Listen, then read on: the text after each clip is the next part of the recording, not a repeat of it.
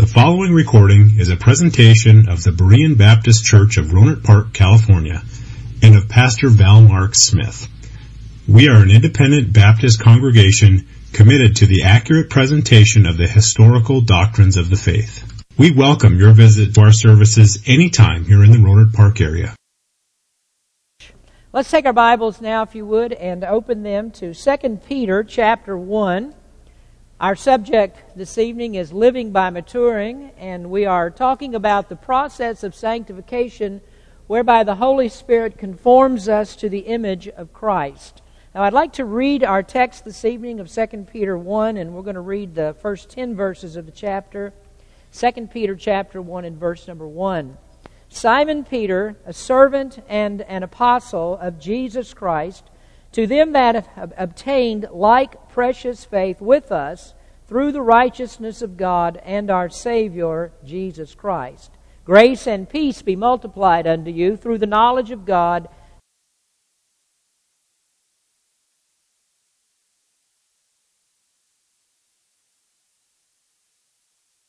Him that hath called us to glory and virtue, whereby are given unto us exceeding great and precious promises, that by these ye might be partakers of the divine nature, having escaped the corruption that is in the world through lust. And beside this, giving all diligence, add to your faith virtue, and to virtue knowledge, and to knowledge temperance, and to temperance patience, and to patience godliness, and to godliness brotherly kindness, and to brotherly kindness charity. For if these things be in you and abound, they make that ye shall neither be barren nor unfruitful in the knowledge of our Lord Jesus Christ. But he which lacketh these things is blind, and cannot see afar off, and hath forgotten that he was purged from his old sins. Wherefore rather, brethren, give diligence to make your calling and election sure. For if ye do these things, ye shall never fall. Now, much of the New Testament is written for believers who are facing a crisis of faith. There's a continuing undercurrent as you read through this epistle that flows through the epistle that shows that believers that are living in difficult times will often wonder if they are truly saved. Now, we see in Scripture that the words of God here, the books of the Bible, the epistles that are written, that the writers had to deal with that many times with Christian people. Paul dealt with it when he wrote to the church at Thessalonica. They were going through such difficult times that they thought that Christ had returned without their knowledge, and they'd been left behind to experience the wrath of God. In 1 John, John wrote to help believers to reach real assurance of their faith by giving them different tests that they could use to prove that their faith was genuine. Did they keep the commandments? That was one of his tests. Or did they believe the doctrines of the faith, especially those about the full humanity and the full deity of Jesus Christ? Did they love Christ supremely? Did they love each other? And those are all tests that could be applied to see if they were really in the faith. And then in the book of Hebrews, the author helped strengthen the faith of believers by informing them of the superiority of Christ and telling them that they needed to know more about who Christ is, because increasing their knowledge of Christ was critical to building their faith. And then here in 2 Peter, we see Peter's approach to the assurance problem. And Peter's angle is for Christians to examine their faith by looking for the fruits of the Spirit in their lives. Now, he doesn't actually use those terms, fruits of the Spirit, like the Apostle Paul did in the book of Galatians. But when you examine both of these texts, both in Galatians and here in 2 Peter, you can see that the theme is exactly the same. And so Peter's approach is to point out that believers are partakers of the divine nature, that we have been born again by an incorruptible seed, by the Word of God. And that's what he says in the first epistle in chapter 1. And the Holy Spirit in us, that incorruptible seed of the Word of God, will produce in us nothing other than Christ-likeness. And so we're talking here about what the Holy Spirit does by a process of continual sanctification. And then Jesus had still another way of teaching about assurance. He spoke of good trees and of bad trees, and he said that you can tell which type of tree that it is by the fruit that it produces. And so if the fruit of a person's life is dominated by ungodly, by antichrist activities, then that is a person who has not been truly born again. Now, according to Jesus, if the tree is healthy, if it's grown from a good seed of faith, then the fruit will always be good. Well, all of these approaches amount to the same. A person who claims Christ should always be in the examination mode. He should always be looking at his life, trying to elevate his life, because elevation in the Christian life always produces the assurance that we need that we really are the children of God. Now, this is what he says in verse number 10. He said, "Wherefore the rather, brethren, give diligence to make your calling and election sure. For if ye do these things, ye shall never fall." If ye do these things, ye shall never fall. And these things that he's speaking of are the additions that we make to our faith in verses 5 through 7. So we return to the text here as Peter shows that a growing faith, someone who is maturing in the faith, that is a sure sign of their salvation. And so in these three verses, 5 through 7, we're looking at graces that are to be added to the Christian life, and these we have called indicators of growth. And we are to be diligent about these because they are actually the backbone of our assurance. And so what Peter is telling us here, that if you leave these things, if you depart from this, if these aren't evident in your life, then you're going to fall away from the steadfastness of your faith and thus of your hope in Christ. Now, each of these graces have an underlying base. They are there because the Holy Spirit lives in you by faith, and they must be cultivated in order for you to grow. And these are not independent graces, they are interdependent graces. So as one grows, they all grow. Now let's take a look at these graces again. We've already covered some of them in the past message. We'll review just briefly here for a moment. The first one that we see is virtue. And virtue we have called a demonstration of being able to choose right over wrong. Virtue is more than just making good moral choices, but rather it's the insistence, or it's the strong determination to do what's right. It's to do what's right when it's very difficult to maintain godly principles. And this is what you do. Instead of exchanging godly principles for the easy thing to do, to follow the convenient ways of the world, you decide that you're going to follow what Christ wants you to do. Virtue can cost you some things. Virtue can cost you friends. It can damage relationships. It might even cost you money. You might wonder, well, how could virtue cost me money? Well, I'm reminded of this example of what was taught in the Old Testament, that God was very adamant about correct weights and measures, and His law insisted that people were to be impeccably honest in all of their dealings and their business practices. And so in the book of Deuteronomy, Moses gave the people the law, and he says, "Thou shalt not have in thy bag divers weights, a great and a small.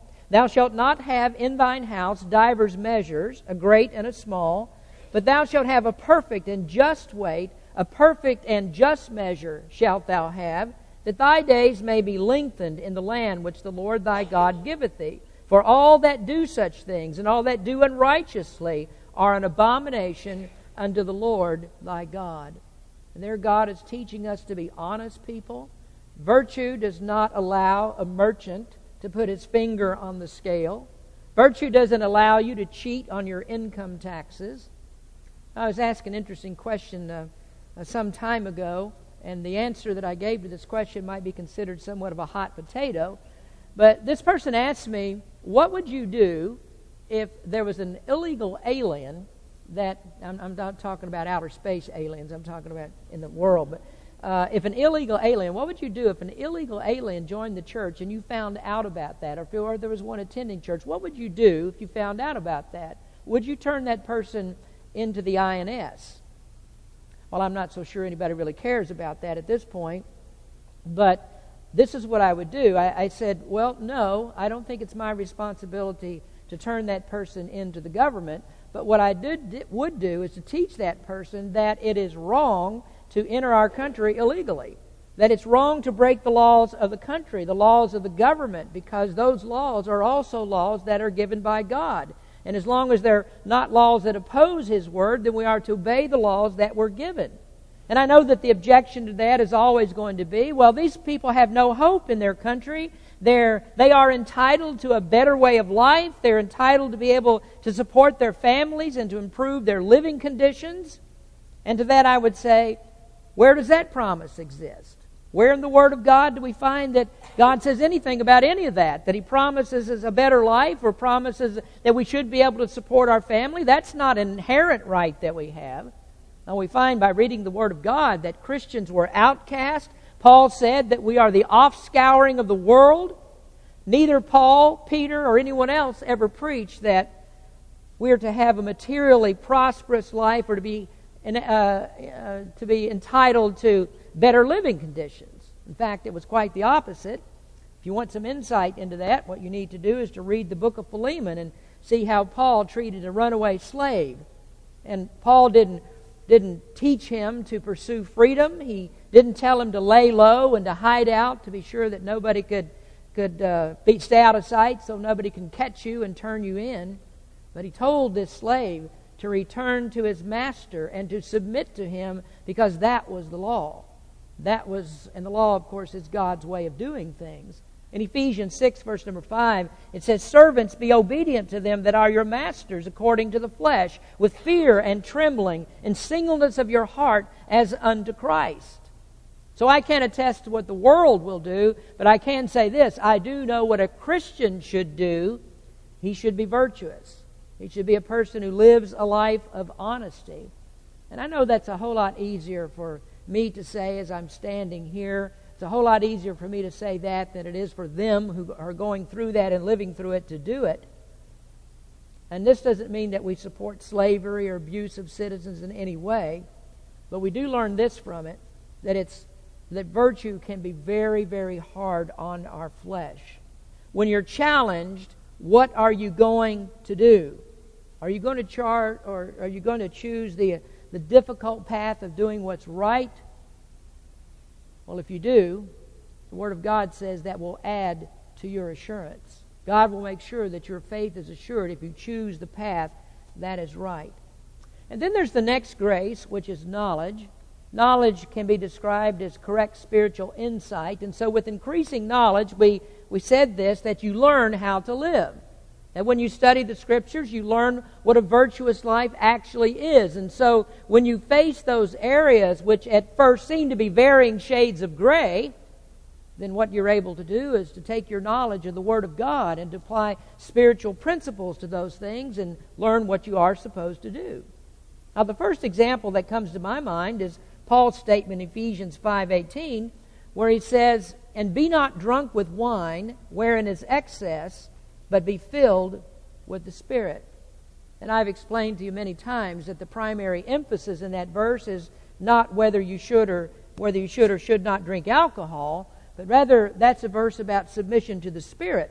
And the following verses follow that theme of submission through different scenarios until it comes down to the one that I mentioned just a moment ago in Ephesians 6:5, where it said that servants are to be obedient to their masters. But as we look at that Scripture, when we start to gain spiritual insight, then we can also look at these things and we can begin to see the secondary inferences that are there. What else can be taught or learned from the Scriptures when the Bible makes a statement like that? Well, when you know Scripture, then you can apply or learn the secondary inferences. And so you learn that what you shouldn't do is allow those kinds of temptations in your life. And you ought to be able to see how that drinking alcohol can adversely affect another Christian, can weaken his faith. And then you ought to be able to see how that thing is a bad example before your children. And so what you learn by the Scriptures, when you get knowledge, when you add knowledge to your faith, and you learn what is this thing that best models Jesus Christ. How can I live to best model what Jesus is? And that's what the grace of growing is all about. And this is just another proof that a person is a Christian and that he does have the mind of Christ. Well, going on to another grace, the next one, and this is new to us this evening, we haven't discussed this yet, and that is temperance. And for temperance, we'll say, stop before you sin. Temperance is stop before you sin. And beside this, giving all diligence, add to your faith virtue, and to virtue knowledge, and to knowledge temperance, and to temperance patience, and to patience godliness. Temperance simply means self-control. Temperance means to discipline yourself so that you don't reach out and grab that forbidden fruit. Now, I touched a little bit on this when we talked about knowledge, and these things are very hard to separate at times because they are interdependent graces. But knowledge and temperance can go hand in hand. We discussed how that Paul and Peter both lived in a very sexually charged society.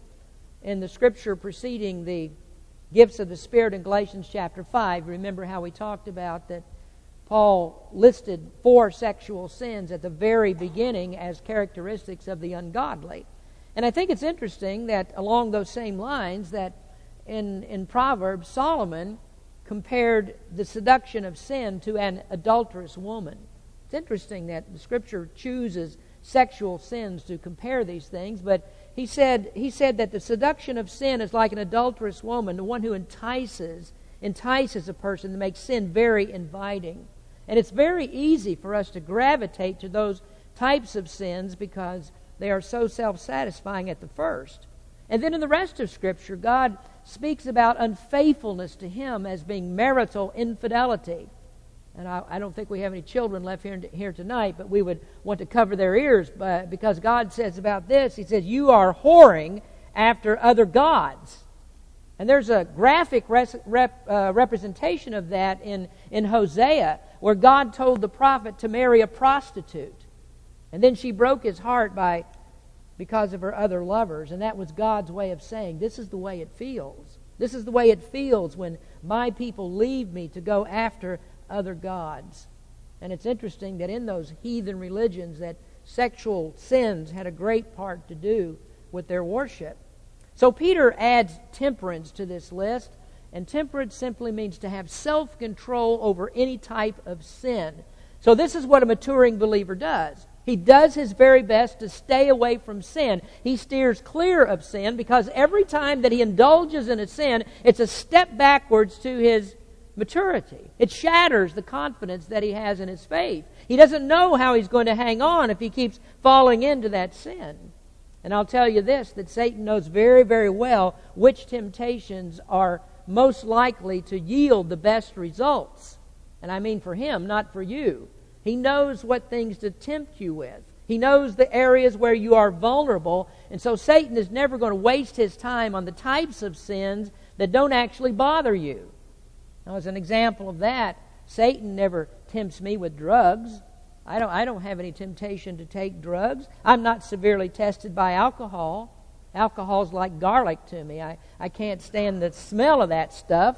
And so I'm not tempted to drink alcohol, and I'm not tempted to eat the sinful foods of Egypt like garlic. I'm not going to touch those things. So Satan doesn't waste time in those areas. He's not going to tempt me with those things, but Satan knows the areas where I am vulnerable, and Satan goes for those things every time. I'm not going to tell you what those things are because I don't think the pulpit's a good place for a confessional booth, so I'm not going to tell you where they are, but I can tell you this. These things are very, very difficult to fight. And Satan knows where your weakness is, and he's going to hit you right at that point. Satan hits below the belt, too. And he's going to hit you hard at the areas that you are the most vulnerable. But where do you have your help? What enables you to overcome that? What happens when Satan goes for the jugular? Well, the ability of self-control is there. That's one of the graces of the Spirit. But that grace has to be very diligently cultivated by submitting to the Spirit's control. This is what the Spirit does. He is holy, and so what He does is to restrain unholy activity. Well, then another interesting characteristic of this word temperance is that it's a sports term. Paul used a form of it in 1 Corinthians 9, 24 and 25, where he compared the Christian life to running a race. And what he was speaking of there, he was comparing it to the ancient Olympic Games. And so in that chapter, in verse number 25, he said, and every man that strives for the mastery, or as we would say, the one who wants to be the best, the one who wants to win the gold medal, everyone that wants to be the best is temperate in all things.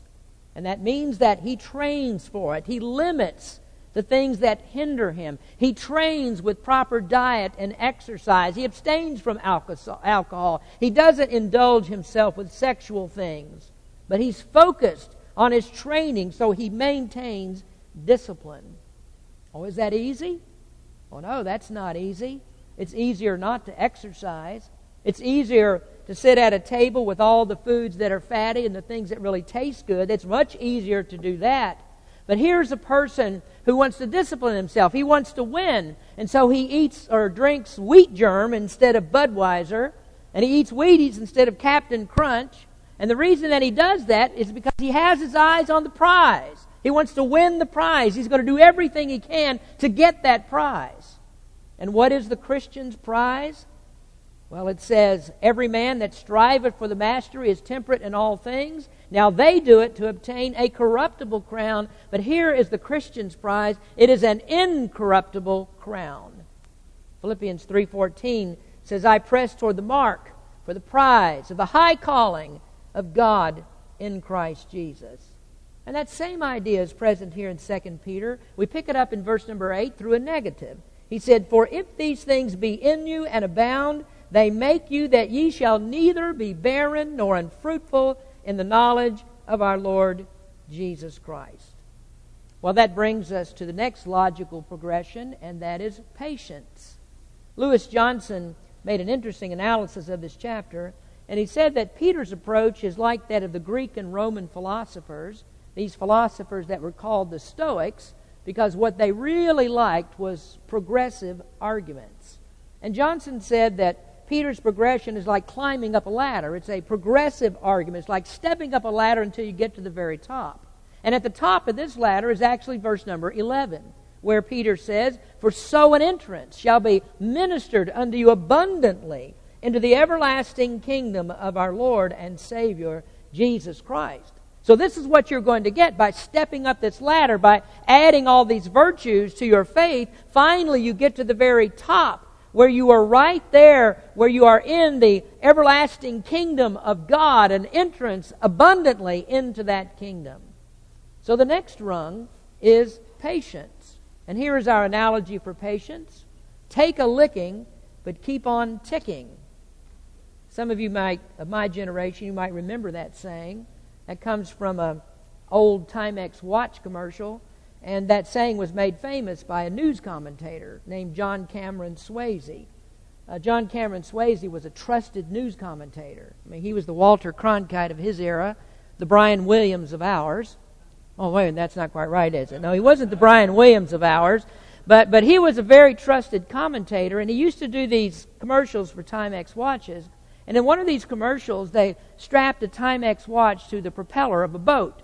And this boat took off, and in a little while it came back, and John Cameron Swayze took the watch off of the propeller and put it on his arm, and he held it up. And he said, Timex, it takes a licking, but it keeps on ticking. Oh, it was ticking, but he didn't actually say whether it actually keeps time any longer, but it was ticking at least. Well, those commercials were so successful that in the late 1950s, 2/3 out of every watch that was sold in America was a Timex watch. Now here's the idea. How does that relate to 2 Peter chapter 1? Well, it's the ability of a Christian to stay in there. The ability to hang in there no matter how hard the way gets. Well, who would be a good example of that? Well, James tells us in James chapter 5, he gave us the classic example. He said, take my brethren, the prophets, who have spoken in the name of the Lord, for an example of suffering, affliction, and of patience. Behold, we count them happy which endure. You might want to underline the word endure. Ye have heard of the patience of Job, and have seen the end of the Lord, that the Lord is very pitiful and of tender mercy. Now, endurance, James talks about here, endurance is the same as patience. James says happy is the person that endures, because in the end he claims that prize. It is that abundant entrance into the kingdom of our Lord and Savior. So what he's talking about here is the doctrine of perseverance. Christians must persevere. That's a necessary thing for us. Real Christians will persevere, and if they don't, then it shows that they weren't really Christians in the first place. So however you want to say this, endurance and perseverance and patience, these are all the same idea. But however you want to say that, each is a strong indicator of real faith. Now we know at times it's very hard to maintain the fight. The idea in the modern church is, well, if you can't beat them, join them. And so what do we find has happened in our churches today? Every moral taboo has eventually fallen, and it becomes a part of the church. And you know why that it does? It's because it's much easier to claim the world than it is to conquer the world. And so you have people that just give up the fight. And that's the way that it goes with doctrinal compromise. You look and see what churches are doing today. They want to build the church and they want fast growth. So how are they going to do it? Well, they start to get rid of the things that separate Christians from the rest of the world. They start to make the church like the world. They get rid of the doctrines that separate us from the world. And so what they do is they adopt the purpose-driven model. And the purpose-driven model is nothing other than Satan's model for building the church. And so churches begin to meet the felt needs of the people in the neighborhoods, and they adopt their lifestyles, and they adopt their music, they copy their opinions, and they just tidy them up a little bit by Christianizing them. But that's not what patience is. Patience is not surrendering to the world. It's about steadfast endurance and maintaining the integrity of the gospel no matter how hard that it gets. Even when the numbers begin to dwindle in the church, we say we're going to stand on what the Word of God says. We are not going to compromise in order to grow the church for any reason. So patience, that's not surrendering to the world.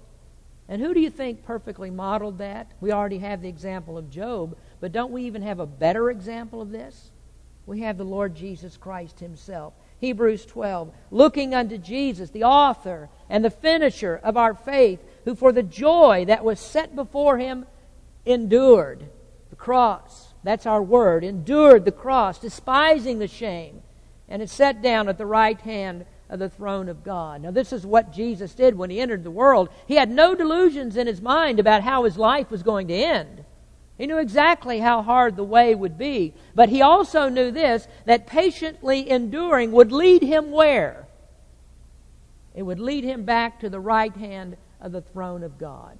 And this is exactly what Peter is telling us in the Scriptures here. Patience leads us into the eternal kingdom. 1 Peter 2:9 says, but ye are a chosen generation, a royal priesthood, a holy nation, a peculiar people, that ye should show forth the praises of Him who hath called you out of darkness into His marvelous light. Revelation 1:6, and He hath made us kings and priests unto God and His Father. To Him be glory and dominion forever and ever. Amen. And so Peter has in mind the person who bears up under trials. And he says, if you do this, this is a mark of maturity. Giving in and giving up, that's a sign that you aren't a Christian. I listened to John in 1 John 2:19. They went out from us, but they were not of us. For if they had been of us, they would no doubt have continued with us. But they went out, that it might be made manifest that they were not all of us. So what is it that proves a real believer? A person who perseveres. A person who stays in. Those who don't have no reason to have assurance of their salvation. Now the Apostle Paul also underscored the effect of perseverance. He said in 2 Corinthians 4, we are troubled on every side, yet not distressed. We are perplexed, but not in despair. Persecuted, but not forsaken. Cast down, but not destroyed. Always bearing about in the body the dying of the Lord Jesus, that the life also of Jesus might be manifest in our body. For we which live are always delivered unto death for Jesus' sake, that the life also of Jesus might be made manifest in our mortal flesh. Notice he says, troubled, distressed, perplexed, persecuted, cast down, bearing the sufferings of Christ, taken to the place of death. And he says, why do we do this? Why do we endure all this? And the reason is that the life of Christ might be manifest in our mortal flesh. We know that we're saved because the life of Christ is manifest in us. So you can take the opposite of all that. You can say that a person who does not persevere is not a real Christian. Enduring trials proves our faith. Now let's look at that ladder again and see how it works. We go back to temperance. When you lapse in self-control, that leads to doubt. And so assurance of salvation is what you need. It's going to be lost if you lapse into self-control, in your self-control. And so what Peter does here, he adds perseverance to this. That's the next rung, because that says you need to stay in the training mode all of the time. Experience and endure the hardness. Endure it. You ignore the desire to take the easy way. So patiently endure, he says. You'll receive the prize. Take all the emotional hits. Take the physical ones. Take the spiritual ones. Bear up under affliction. Don't quit and don't stop. Take a licking and keep on ticking. Well, we come then to the fifth grace. And beside this, giving all diligence, add to your faith virtue, and to virtue knowledge, and to knowledge temperance, and to temperance patience, and to patience godliness. Now here he takes us up one more rung on the ladder, and this one, godliness, is to act like the Almighty. To act like the Almighty. Now I might just ask you a question. Are you already doing that? Or a lot of wives that say their husbands are doing that. They just act like the Almighty all the time. And some church members say the same thing. You know, the pastor, he just acts like the Almighty. Well, I'm not talking about that. Those things are the antithesis of grace. This one is godliness, and it works in perfectly to this of the other graces, because godliness is holiness. And what is holiness? Well, holiness is our sanctification. Titus chapter 2 says, "For the grace of God that bringeth salvation hath appeared to all men, teaching us that denying ungodliness and worldly lust, we should live soberly, righteously, and godly in this present world." Act like the Almighty is essentially the same as saying, be Christ-like. So we can't be talking about pride and arrogance. We can't be speaking of a lording pastor. We can't be talking about an uncompassionate husband, an overbearing husband. And I know I might be a little bit off topic with this, but I feel that I do need to mention it. There was one person that said, it's hard to be a pastor and a Christian at the same time. Now that's kind of a strange and puzzling statement, and that sounds like somebody who's just been walloped by their pastor for some reason or another. Some pastors do act like God, but they don't act like God in a good way. What they do is they claim authority that they don't have, and they demand that people obey them without any discussion. I alluded to this a few weeks ago in a bulletin article when I was writing on Psalm 105 in verse 15, where it says, "Touch not mine anointed, and do my prophets no harm." And there are preachers, pastors who take that verse and they use that to defend obedience without any discussion. But what does it actually mean to act like God? Well, I saw a good example of this when I received a text from a friend that's in San Diego. And he texted me and he said, I want you to pray for me. He said, this is his word, this is his text. "I have an important meeting tonight. Pray that I will be of a meek and humble spirit that is honoring before my King Jesus." A meek and a humble spirit. Now, do you see why it's hard for some pastors to be pastors and Christians at the same time? Because if you have arrogance, if you're demanding, if you have draconian authority, none of that is actually godliness. Peter says in the first chapter, verses 15 and 16, 1 Peter chapter 1, "But as he which hath called you is holy, so be ye holy in all manner of conversation, because it is written, Be ye holy, for I am holy." So to add godliness is to be molded as a child of God into the image of the Son of God. Now let me tell you what that actually means to us. It means that there ought to be a family resemblance. We are born into the family of God, and so who should we look like? Any suggestions? Who should we look like? Well, I think that we ought to look like God, shouldn't we? We ought to look like the Lord Jesus Christ. I take a look at some of the children around here, and some of them, there's no doubt which family they're in. You look at Dylan, and you say, well, who does Dylan look like? Well, it's a spitting image of Eric. I mean, that's little bitty Eric walking around. That's Dylan. Or you take Elizabeth Petro. Whose child is Elizabeth Petro? That one's a little bit harder because she actually looks like Brian's mother and his sister. A little bit of Brett maybe in there too. But there's a family resemblance. But we're not talking about here a physical resemblance. And I'm happy for that because I sure don't want to look like many of you. So we're not talking about physical resemblance here. I read something the other day that somebody figured out how tall that Jesus was and how much he weighed. I don't know how they did this, but they came up with some kind of a formula to figure this out. And the conclusion was that Jesus was 5 feet tall and 110 pounds. And with that Mediterranean skin and the 5-foot size, our new picture of Jesus looks like a skinny Jorge. So that might have been what Jesus looked like. But the idea here is spiritual resemblance. Not the physical resemblance, but the spiritual. And that is holiness. That's what God is. Now the problem, of course, is there's the ungodliness of the world. There's the unrighteousness of the world. And that's what stands in the way of our righteousness. You ever felt at times that the whole world is against you? We don't actually know what it means to have the whole world against us.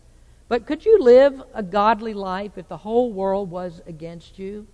We have the support of other Christians, and so the world is not everybody is against us. But what if you actually did have this problem? Everybody in the world was against you. Could you live a godly life? Well, there was a man who actually did have the whole world against him, and that was Noah. Noah was a preacher of righteousness, and he lived in a world where everybody was against God. There was nobody on God's side, and so Noah had everybody who was against him. Now, there's an old painting of Noah and the ark, and in this painting it shows the ark, and it shows the rain coming down, and the ark begins to be lifted up on the waters, and there are people that are outside the ark, and you see these hands reaching up out of the water and fingernails that are clawing against the side of the ark, and they're trying to get in. And that picture is a symbol of the great sea of humanity that then had only one hope, and that was to get into that ark. And there was Noah. He was inside this ark of safety, and he was there because he was a godly man. He was a righteous man, and he was on the inside, and all of them are unrighteous, and they're on the outside. Well, that ark is a picture of Christ. There's safety in Christ. Peter mentioned Noah in the 2nd chapter as an example of a righteous person who's in this sea of unrighteousness. And what he teaches is that it is possible to live a godly life no matter what goes on around you. It is possible, and God expects you to. And you know why He expects you to? It's because you are in the ark. It's because you are in the ark of safety. And that is the Lord Jesus Christ. So you don't have any excuse to live like the world, no matter how much the world is against you. Well, let me close with this scripture in Psalm chapter 1. I don't think that there is a better way to express what happens with a godly person than this, what it says in Psalm 1. Blessed is the man that walketh not in the counsel of the ungodly, nor standeth in the way of sinners, nor sitteth in the seat of the scornful, but his delight is in the law of the Lord, and in his law doth he meditate day and night. And he shall be like a tree planted by the rivers of water, that bringeth forth his fruit in his season. His leaf also shall not wither, and whatsoever he doeth shall prosper. And so the godly person is that tree that brings forth his fruit in his season. Now, what do you think the psalmist meant by fruit? What's on his mind here? Well, I think that sounds a lot like what Jesus said. The good tree brings forth good fruit. It sounds like Paul as he describes the fruit of the Spirit. It sounds like Peter when he speaks of adding these graces to your faith. This is maturity. This is reaching higher and higher and higher in our sanctification until we become like Christ. Now we're going to stop there. Next time when we come back to this, it'll be in a couple weeks, we're going to talk about these last two graces that we are to add, and then we'll be ready to move on to talk about the importance of maturing in our faith. Let's pray. Father, we thank you for your word, and thank you, Lord, for the lessons that we learned from it. Help us, Lord, that we might increase these graces in our life. We know that we have the ability. The Holy Spirit is living in us, and He provides these graces. And what we need to do is to yield to the Spirit's control and be ready to be used by the Spirit in order to do your work. Lord, help us to be what we ought to be as your people. Help us to stand in an ungodly world, no matter what everyone else is doing. Help us to obey and to follow you. Be with us tonight, Lord. Bless our people. In Jesus' name we pray. Amen. Thank you for listening to this presentation of the Berean Baptist Church of Rohnert Park, California. If you would like further information about our church, please feel free to call us at area code 707-584-7275 or write to us at Berean Baptist Church, 6298 Country Club Drive, Rohnert Park, California, 94928. Additionally, you may visit us on the World Wide Web at www.bbaptist.org.